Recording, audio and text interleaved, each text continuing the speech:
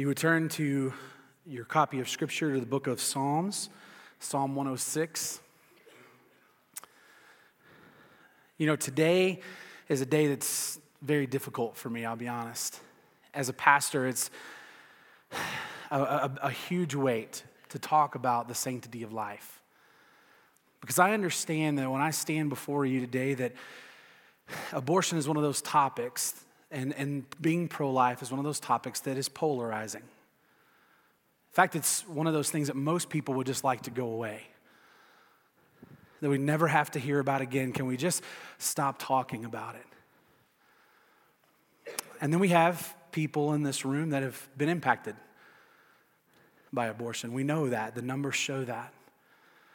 And so I want to say a couple of things before I get started today. One, this is not about politics. It's not. What this is about is understanding who God is and what God does and what God cares about. And if you're here this morning and you've been impacted, whether as a woman or a man or mom and dad or grandparents have been impacted by abortion, I want you to hear that this is not condemnation. If at any point today you hear condemnation, you're hearing the enemy's voice and not God's voice. Because the same God who got down and picked a woman up who was caught in the midst of adultery, held her hands in his face and said, "Does anyone condemn you? Neither do I." The same God will say the same thing to you. So if anything that happens today that you feel condemned or humiliated, that is the voice of the enemy and not of our Savior. Conviction and condemnation are two different things. Can I just share the difference?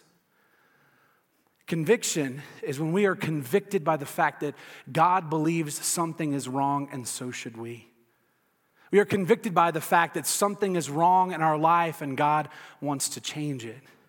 And we are convicted by the fact that the only thing that can happen to change it is for God to intervene in our life. Condemnation says, you've done something wrong, you are wrong, and God will never love you and never has loved you, and there's no point in changing. There's a huge difference between conviction and condemnation. And the passage that we're going to be looking at today is kind of strange in the book of Psalm. I want to kind of just prep you as we walk into it. Bookending this, and this is where we're going to begin, and this is where we're going to end. Bookending this psalm are two things. One that says to praise God, and the other one to bless God. Praise God for who He is and what He's done, and bless God that He never changes. And then the middle is filled with horror, with evil, with unspeakable things that we as humans do. But never forget the beginning and the ending. We praise God for who He is, and we bless God that He never changes. And that's the only reason that we have any hope. So I want to start there today. Let's start with praising God before we get into some of the more difficult things that we've got to talk about. But in Psalm chapter 106, verses 1 through 3, it says, "Praise the Lord. Oh, give thanks to the Lord, for He is good. His loving kindness is everlasting. Who can speak of the mighty deeds of the Lord or can show forth all His praise? How blessed are those who keep justice, who practice righteousness at all times." I love how we start here. It says, "Praise the Lord. Give thanks to the Lord, for He is good." And all God's people said, praise the Lord, give thanks to the Lord because His loving kindness is everlasting. And all God's people said, amen. Give thanks to the Lord, praise the Lord. Who can tell of all the wonderful things that He does? And all God's people said, amen. Before we get started today, we need to remember to praise God because He does so many things that we can't even see or understand. He's at work at all times, in all places, in all people. He is. And so one of the things that I want to start off with is that we need to speak of the mighty deeds of the Lord. And here's what I want you to hear very clearly. That God's greatness, that God's goodness, that God's kindness, that God's compassion is greater than the horror of abortion. Abortion is evil, abortion is wrong, and it is a blot on our nation and on our society. But here's the thing, God is greater than that. God is better than that. God is bigger than that. God is at work, and there is hope. Let me give you some reasons why we can have hope. Who can speak of the mighty deeds of the Lord? Let me speak a few of them. God is the author of life and intimately involved in it. In that beautiful psalm that Sarah sang just a minute ago, that we are fearfully, wonderfully made. That Psalm 139, verses 13 through 16 tells us how God creates us and God forms us and God is intimately involved in our life. One of the most beautiful and powerful things that we hear is that God forms us and then He maps out the plan for our life the rest of our days. Psalm 139:16, it says, and God has all of our days written down in His book before there was ever one of them. What's something we can praise God for? What's something we can take comfort in God in? The fact that God has created each and every one of us uniquely, fearfully, wonderfully. We have the fingerprints of God upon us. And God has mapped out the plan for our life. Another thing that we can praise God for is that God knows each person before they were ever born. Jeremiah 1:5. God calls Jeremiah when he was in the womb. God says, this is what you're going to do, and this is how you're going to be for me. And so God knows us before we're ever born. One of the beautiful and wonderful things that we celebrate as believers in Jesus Christ is that what is in the womb of a woman is not just a clump of cells, it is a person that God knows. That God knows. And God wants to use. And that God has a plan for. And God has made each person in His image. Genesis 1:26 through 28. One of the reasons that we stand and say that this evil that we see is wrong is because every human being is made in the image of God. Every human being has dignity, has value, has purpose. Why? Because they're made in the image of God.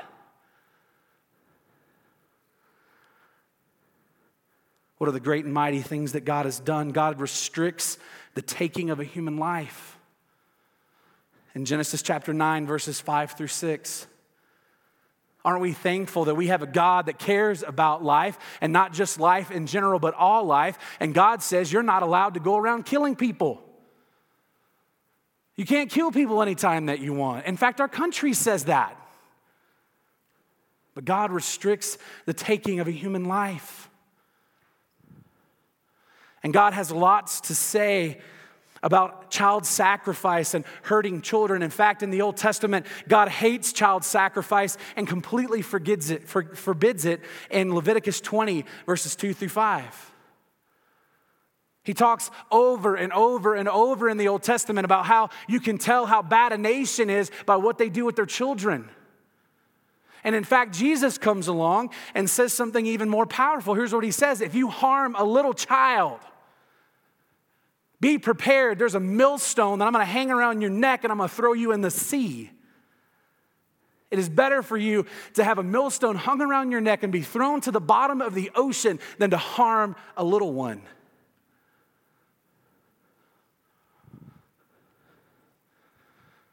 And God shows the value and the worth of every human life in Jesus. Romans 5:8. God demonstrated His love for us by Jesus dying for us. There's a lot to praise God for. There's a lot to celebrate of the wonderful works that He's done. There's a lot of things that we can go around and tell people who He is and how He works. But I want you to see, and we're not going to go through the litany of things that are wrong. We're going to focus on one thing. I want you to jump forward with me into verse 35. And we're going to read one of the things that the people did. And we see God's goodness and we see God's grace, and all of a sudden we just fall into this pit of sin and depravity and evil. And it just talks about how they rebelled and they didn't listen and they hated God and they grumbled at God and they committed sexual immorality and they did this and they did this and they did this. Now listen to what they do. But they mingled with the nations, and they learned their practices, and they served their idols, which became a snare to them. They even sacrificed their sons and their daughters to the demons. They shed innocent blood, and the blood of their sons and their daughters, whom they sacrificed to the idols of Canaan, and the land was polluted with the blood. They became unclean in their practices, and they played the harlot in their deeds. It's a powerful thing that's said here, that the people had gone so far and had done so much that even their children were not off limits. And they began sacrificing their children to demons. I want you to hear this. As good as God is, and as amazing and powerful, as wonderful He is, we have an enemy. And that enemy is feeding us a doctrine of demons. And that enemy is feeding us a doctrine that devalues life from the beginning. Now, I want you to be careful, and this is why this is important. I believe that on this issue, we are blinded by the enemy. There is so much spiritual warfare surrounding the subject of abortion. We don't even see it. We think it's just a simple political issue. If we could just vote the right way and vote in the right people, everything would be okay. No, we have been blinded by the enemy. How's that happen? Well, here's the thing. We've been blinded to the fact that abortion is just another sin in the staggering arsenal of sin of humanity. I heard someone say the other day, and this is not a Christian, they were just talking about how that people today are frozen by the amount of tragedy that we see. That it's so difficult to get people to stand up and do something because there's so many things to stand up and do something against. You ever feel that way? That it just keeps washing over you and it just keeps washing over you and there's just one bad thing after another. We've just become accustomed to evil, and here's what we say, that's just the world that we live in. The enemy has blinded us to the fact that this is a deep, powerful spiritual issue that needs to be faced. And here's what we say, well, it's just human nature. And you're right, it is. Human nature motivated by sin, human nature empowered by the lies of the enemy. And we need to wake up and recognize that our fight is against an enemy who hates life. I don't know if you ever thought about it this way, but we have an enemy who hates life. Jesus said about our enemy that the devil, he is a murderer from the beginning. The first time that we see the devil in the Bible, what's he trying to do? He's trying to take life from Adam and Eve. He shows up and he wants to murder them and the relationship that they have with God. He hates life and he wants to stop it. Now here's the funny thing. He can't kill us, so he gets us to kill each other. The devil cannot kill us. He cannot lay a hand on us and take our life. So what does he do? He gets us to do it ourselves. You do realize that abortion didn't start in 1973. Abortion has been happening as long as there have been people on the face of the earth. You know, if you go back in the book of Exodus, we find out about one of the largest scale abortions in Egypt. The Pharaoh of Egypt was worried about the Israelites, the Hebrews, and here's what he's saying. They're growing too fast, they're growing too big, I've got to do something about it. And here's what he did. He went to the midwives and he said, kill the baby boys. Kill them. Kill them. This has been an appropriate response of nations throughout centuries. When you have an opponent, when you have an enemy and you want to get rid of them, kill them. It's even embedded in our Christmas story. Have you forgotten the story of baby Jesus? See, we leave this part out. It doesn't do well with the manger scene where you have Herod sacrificing all children, all boys 2 years old and under. How would you put that on your mantle? We have an enemy who hates life, but he can't take our life, so he gets us to do it. How about this? How about that we have ingrained in cultures all around the world that abortion is a wonderful option to the fact that you had the wrong child born, the wrong gender. Get a girl, abort her. Get another girl, abort her. Keep doing it until you get a boy. How about this wonderful thing that's embedded in the cultures where they say abortion is okay? Listen, if your child is defective, deformed, abort them. If you find any physical characteristic that doesn't make them look normal, get rid of them. If you see any mental incapacity, get rid of them. Dear ones, we need to understand that we've been blinded by our enemy. And our enemy hates life, and he's doing everything to stop it. And he's using us. Our enemy, just as he did with Adam and Eve, comes to us and says, did God really say? Remember that with Adam and Eve? He comes to them and he says, did God really say? Getting them to question who God is and what God says and what God wants for them. And so he does the same thing to us in our culture. Here's what he comes to us and says. Hey, find some place in the Bible where God mentions abortion. You won't find it. One of my favorite arguments that I hear people say is that Jesus never mentions the word abortion. Well, here's the problem. Jesus doesn't have to mention the word abortion when he talks about life all the time.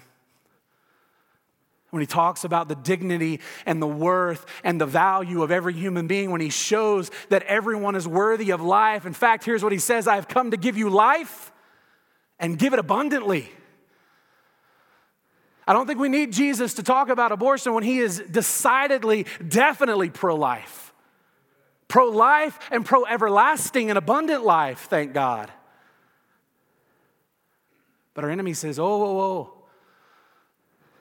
Don't talk about abortion. Don't talk about that. Jesus never said anything about it. Our enemy tells Adam and Eve that they can be like God. If they disobey God and do what God has asked them not to do, they can be like God, knowing good and evil. And our enemy has been selling us that same fruit ever since. He's told our nation, he's told our culture, he's told our world that we can know good and evil. And we do. The only problem is there's this huge chasm of hypocrisy when we talk about good and evil. What do you mean by that? I want you to listen to some of the arguments that are made to say that abortion is viable, abortion is valid, and abortion should be celebrated. My first one is this: it's my body, it's my choice. You can't tell me what to do with my body. They want unrestricted freedom. And here's the funny thing, it's not your body. If we believe what the Bible says, what does the Bible say about our body? Who made it? Who created it? Whose fingerprints are all over it? The reason that we're in the mess that we're in is Adam and Eve said, my body, my choice. And the reason we continue to stay in the mess that we're in, we all say, my body, my choice. But here's the hypocrisy of good and evil. Here's the thing. How many things in our country can we not do with our body because the government says it's not your choice? We want unrestricted freedom, except we don't want 15s and 16-year-olds buying cigarettes and alcohol. You can't prostitute yourself legally. You can't sell your kidneys and your organs legally. In fact, you can't walk outside naked legally. Thank goodness.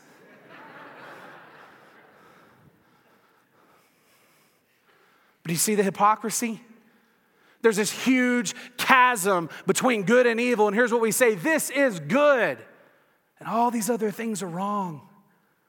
The same people who push to say that the baby in the womb has no rights and no value and needs no respect are the same ones pushing for more and more and more regulations on everybody else. Doesn't work. Knowing good and evil in the chasm of hypocrisy.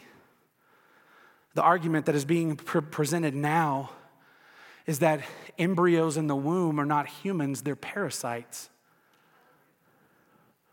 parasites that are leeching resources off the mother, and like any other parasite, we must destroy them. And if you don't believe me, YouTube it. And you will watch people who seemingly have all, grasp of reality look in the camera, and here's what they'll say: that's a parasite. And like a leech or like any other parasite, it needs to be taken care of. Here's the funny thing.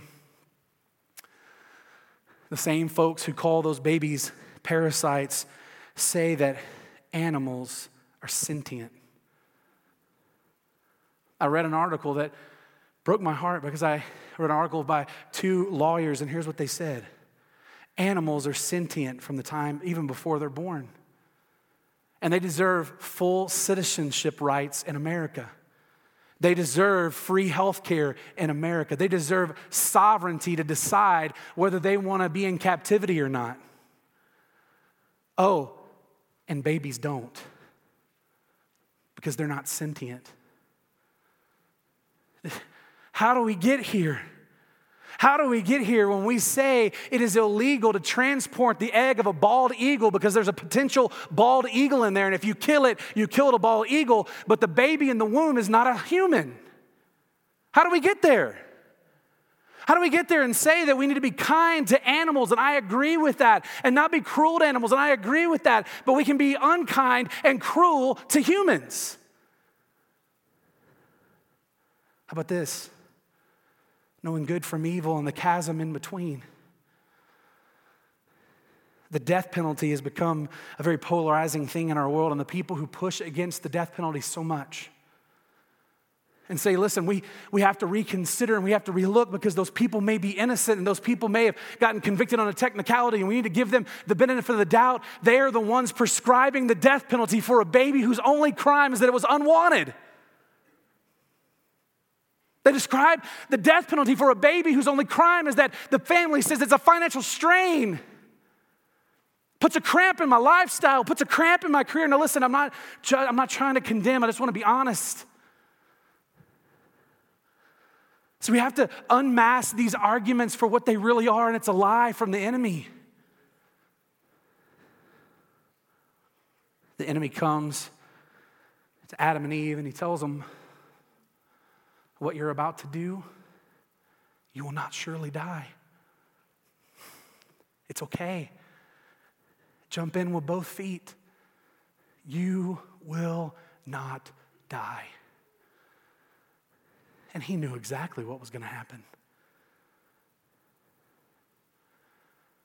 And God tells us here what happens when we become like the nations, when we fall into their practices and become snared in their traps. Verse 37, they sacrificed their daughters and sons to the demons and shed innocent blood. The blood of their sons and their daughters whom they sacrificed to the idols of Canaan, and their land was polluted with blood. They became unclean in their practices, and they played the harlot in their deeds. Satan has been selling us a bill of goods for a long time. You will not surely die. God's not going to get you. Nothing's going to happen. It's just a clump of cells.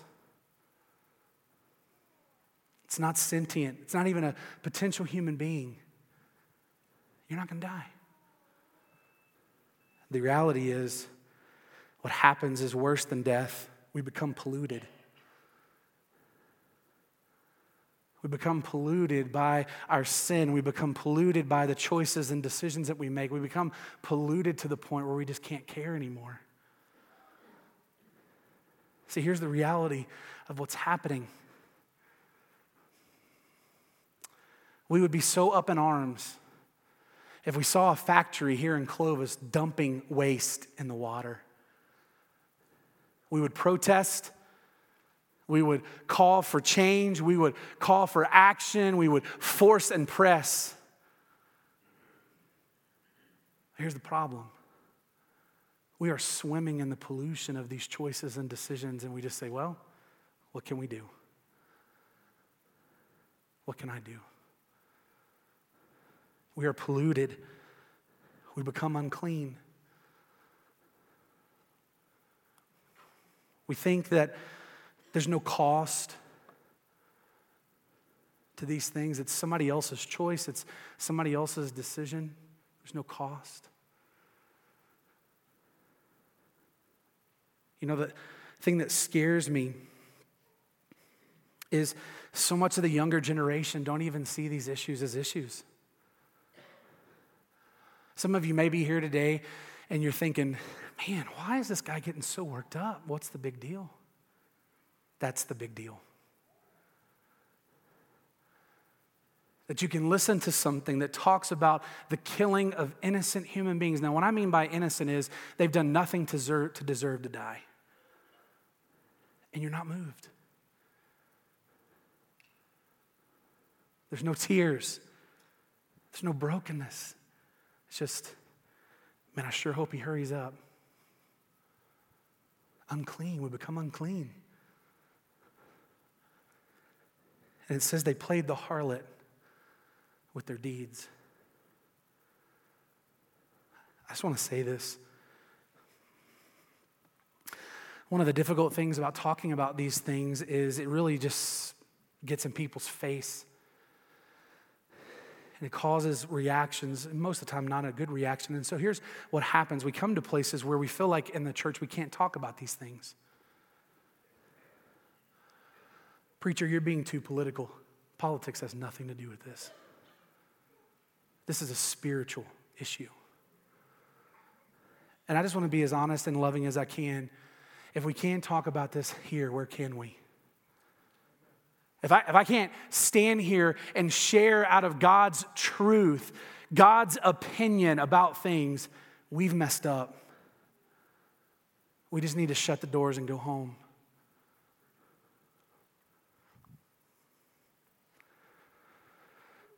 And I told you we were going to start with God and we were going to end with God.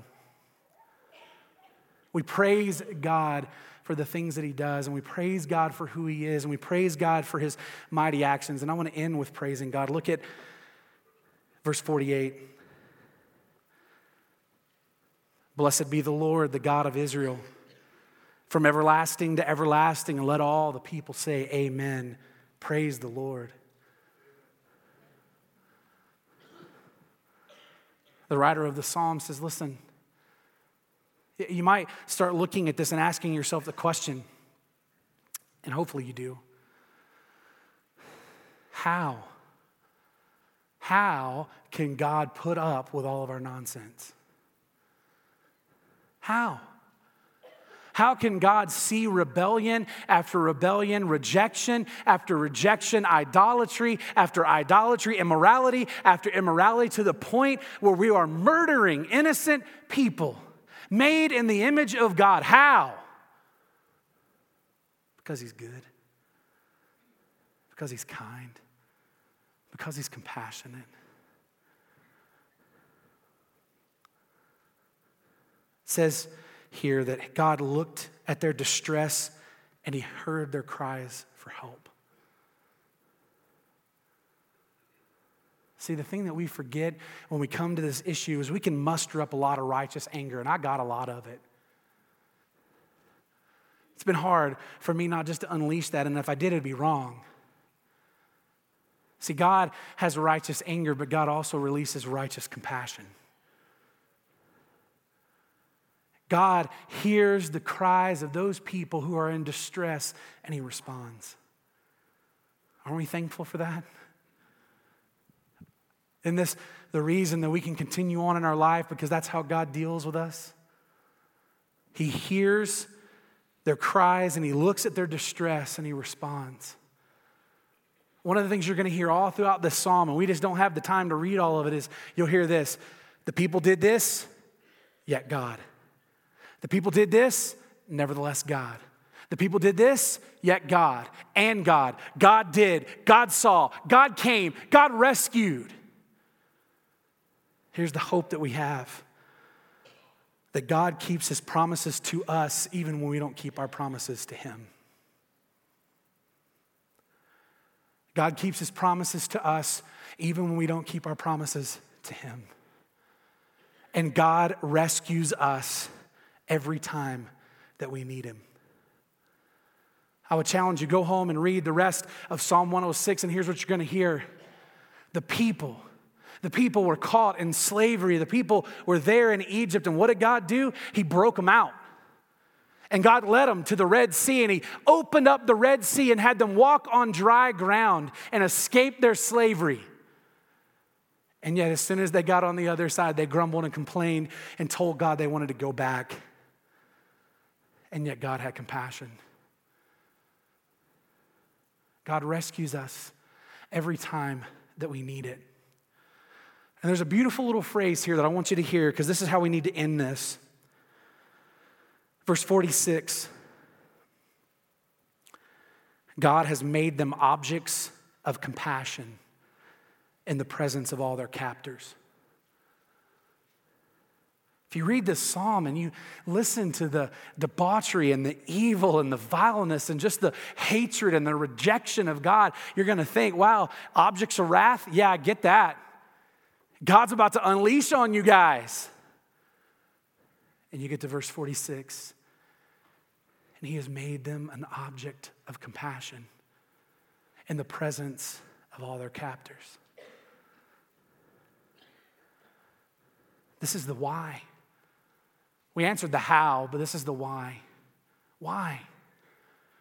See, the thing that we never need to forget is those people who disagree with us on life are not the enemy. They've been taken captive. They've been blinded. They've been pulled into this whole system that they don't even see going on. And they have an enemy that is using them to destroy life because he can't. And here's the thing we need to remember. They are caught just like we have been caught. And the only way we can be set free is not by arguments. It's not by slapping them in the face and not by shouting them down, but by introducing them to the one who treats them as an object of compassion. Who tells them, I will never lash out at you in my wrath or anger, ever. Now that makes us crazy a little bit, doesn't it? Come on, God, get angry like I'm angry. Come on, God, lash out. You can do it. God says, I'm going to unleash a force more powerful than anger and wrath, and it's called love and grace and forgiveness. He makes us objects of compassion, and he says, I'm never going to withhold my love from you.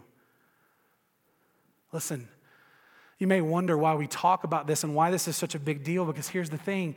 There is nowhere you can go. There is nothing that you can do that God says, I will withhold my love from you. And remember, he's talking to these people who are sacrificing their children. The very thing he said not to do, amongst many other things he said not to do. And he says, I will not withhold my love. He makes us objects of compassion because he enters into our mess to set us free. He enters into our mess to show kindness, compassion, and mercy. He enters into our mess to deliver us. He enters into our mess to give us hope. What other God does that?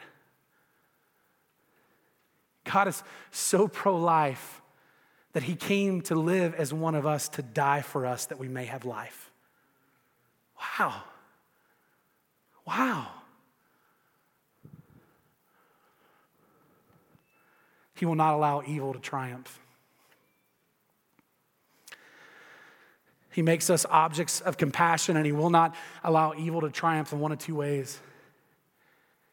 Either he completely delivers us from it and saves us from it and forgives us from it and transforms us into something new, and that's how he defeats evil, or he will bring an end to it one day. So what should we do now? What should we do now that we've heard these things? Well, first of all, I think we need to praise God. I think your response as you leave this place today should be, I worship and serve the most wonderful, amazing, and powerful, and kind, and loving, and gracious God that there is. That's what we should do. And part of the way that we praise him and celebrate who he is and what he does is we say, you know what? I'm not leaving this place the same way that I came in. God loves me too much to leave me the way that I am. And so today's the day. Today's the day on Sanctity of Life Sunday, when they've talked about abortion, I'm going to go forward and let God transform me and make me new. That's what I'm going to do because he's pro-life and he's pro my life and he's pro me having eternal, abundant, everlasting life. Here's the offer. Praise God. Praise his forgiveness. Praise his grace by trusting it and saying, God, I need you to forgive me. I need you to make me new. I need you to help me let go of all the burdens of my past and the chains that I carry. Set me free. I need you to make me a new person so I can be who you want me to be. And again, if you're here today and abortion has touched your life, you need to hear that that same God loves you. That same God cares for you. That same God wants to forgive you and make you new and make you whole. But I also think it's time to wake up. I think it's time to wake up and understand that we can no longer just sit in a service and hear a message about abortion and say, I did my part. Can you imagine I had to endure a sermon on abortion at church today? It's time to wake up and recognize the spiritual warfare that we're facing and take the light of the gospel into the world and transform hearts and lives. I want to say this, and we're going to close. I am convinced that abortion will never stop until the Prince of Peace rules in every heart.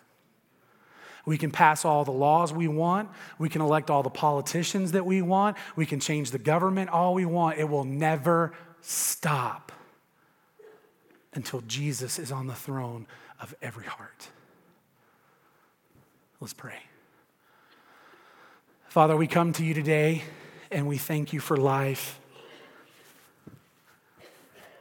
We thank you for eternal, abundant, everlasting, forgiving, compassionate life. And we pray that you would move. We pray that you would move and help us to praise you by responding to you. To celebrate you by letting go of our sin and our hurt and our pain and the lies that we've believed. And wake up. Wake up to your grace. Wake up to your goodness and your forgiveness. Wake up to your understanding and beliefs and convictions about life. And live those out. Help us today to say yes. Father, I pray that now in the powerful name of Jesus. It's in his name we pray. Amen.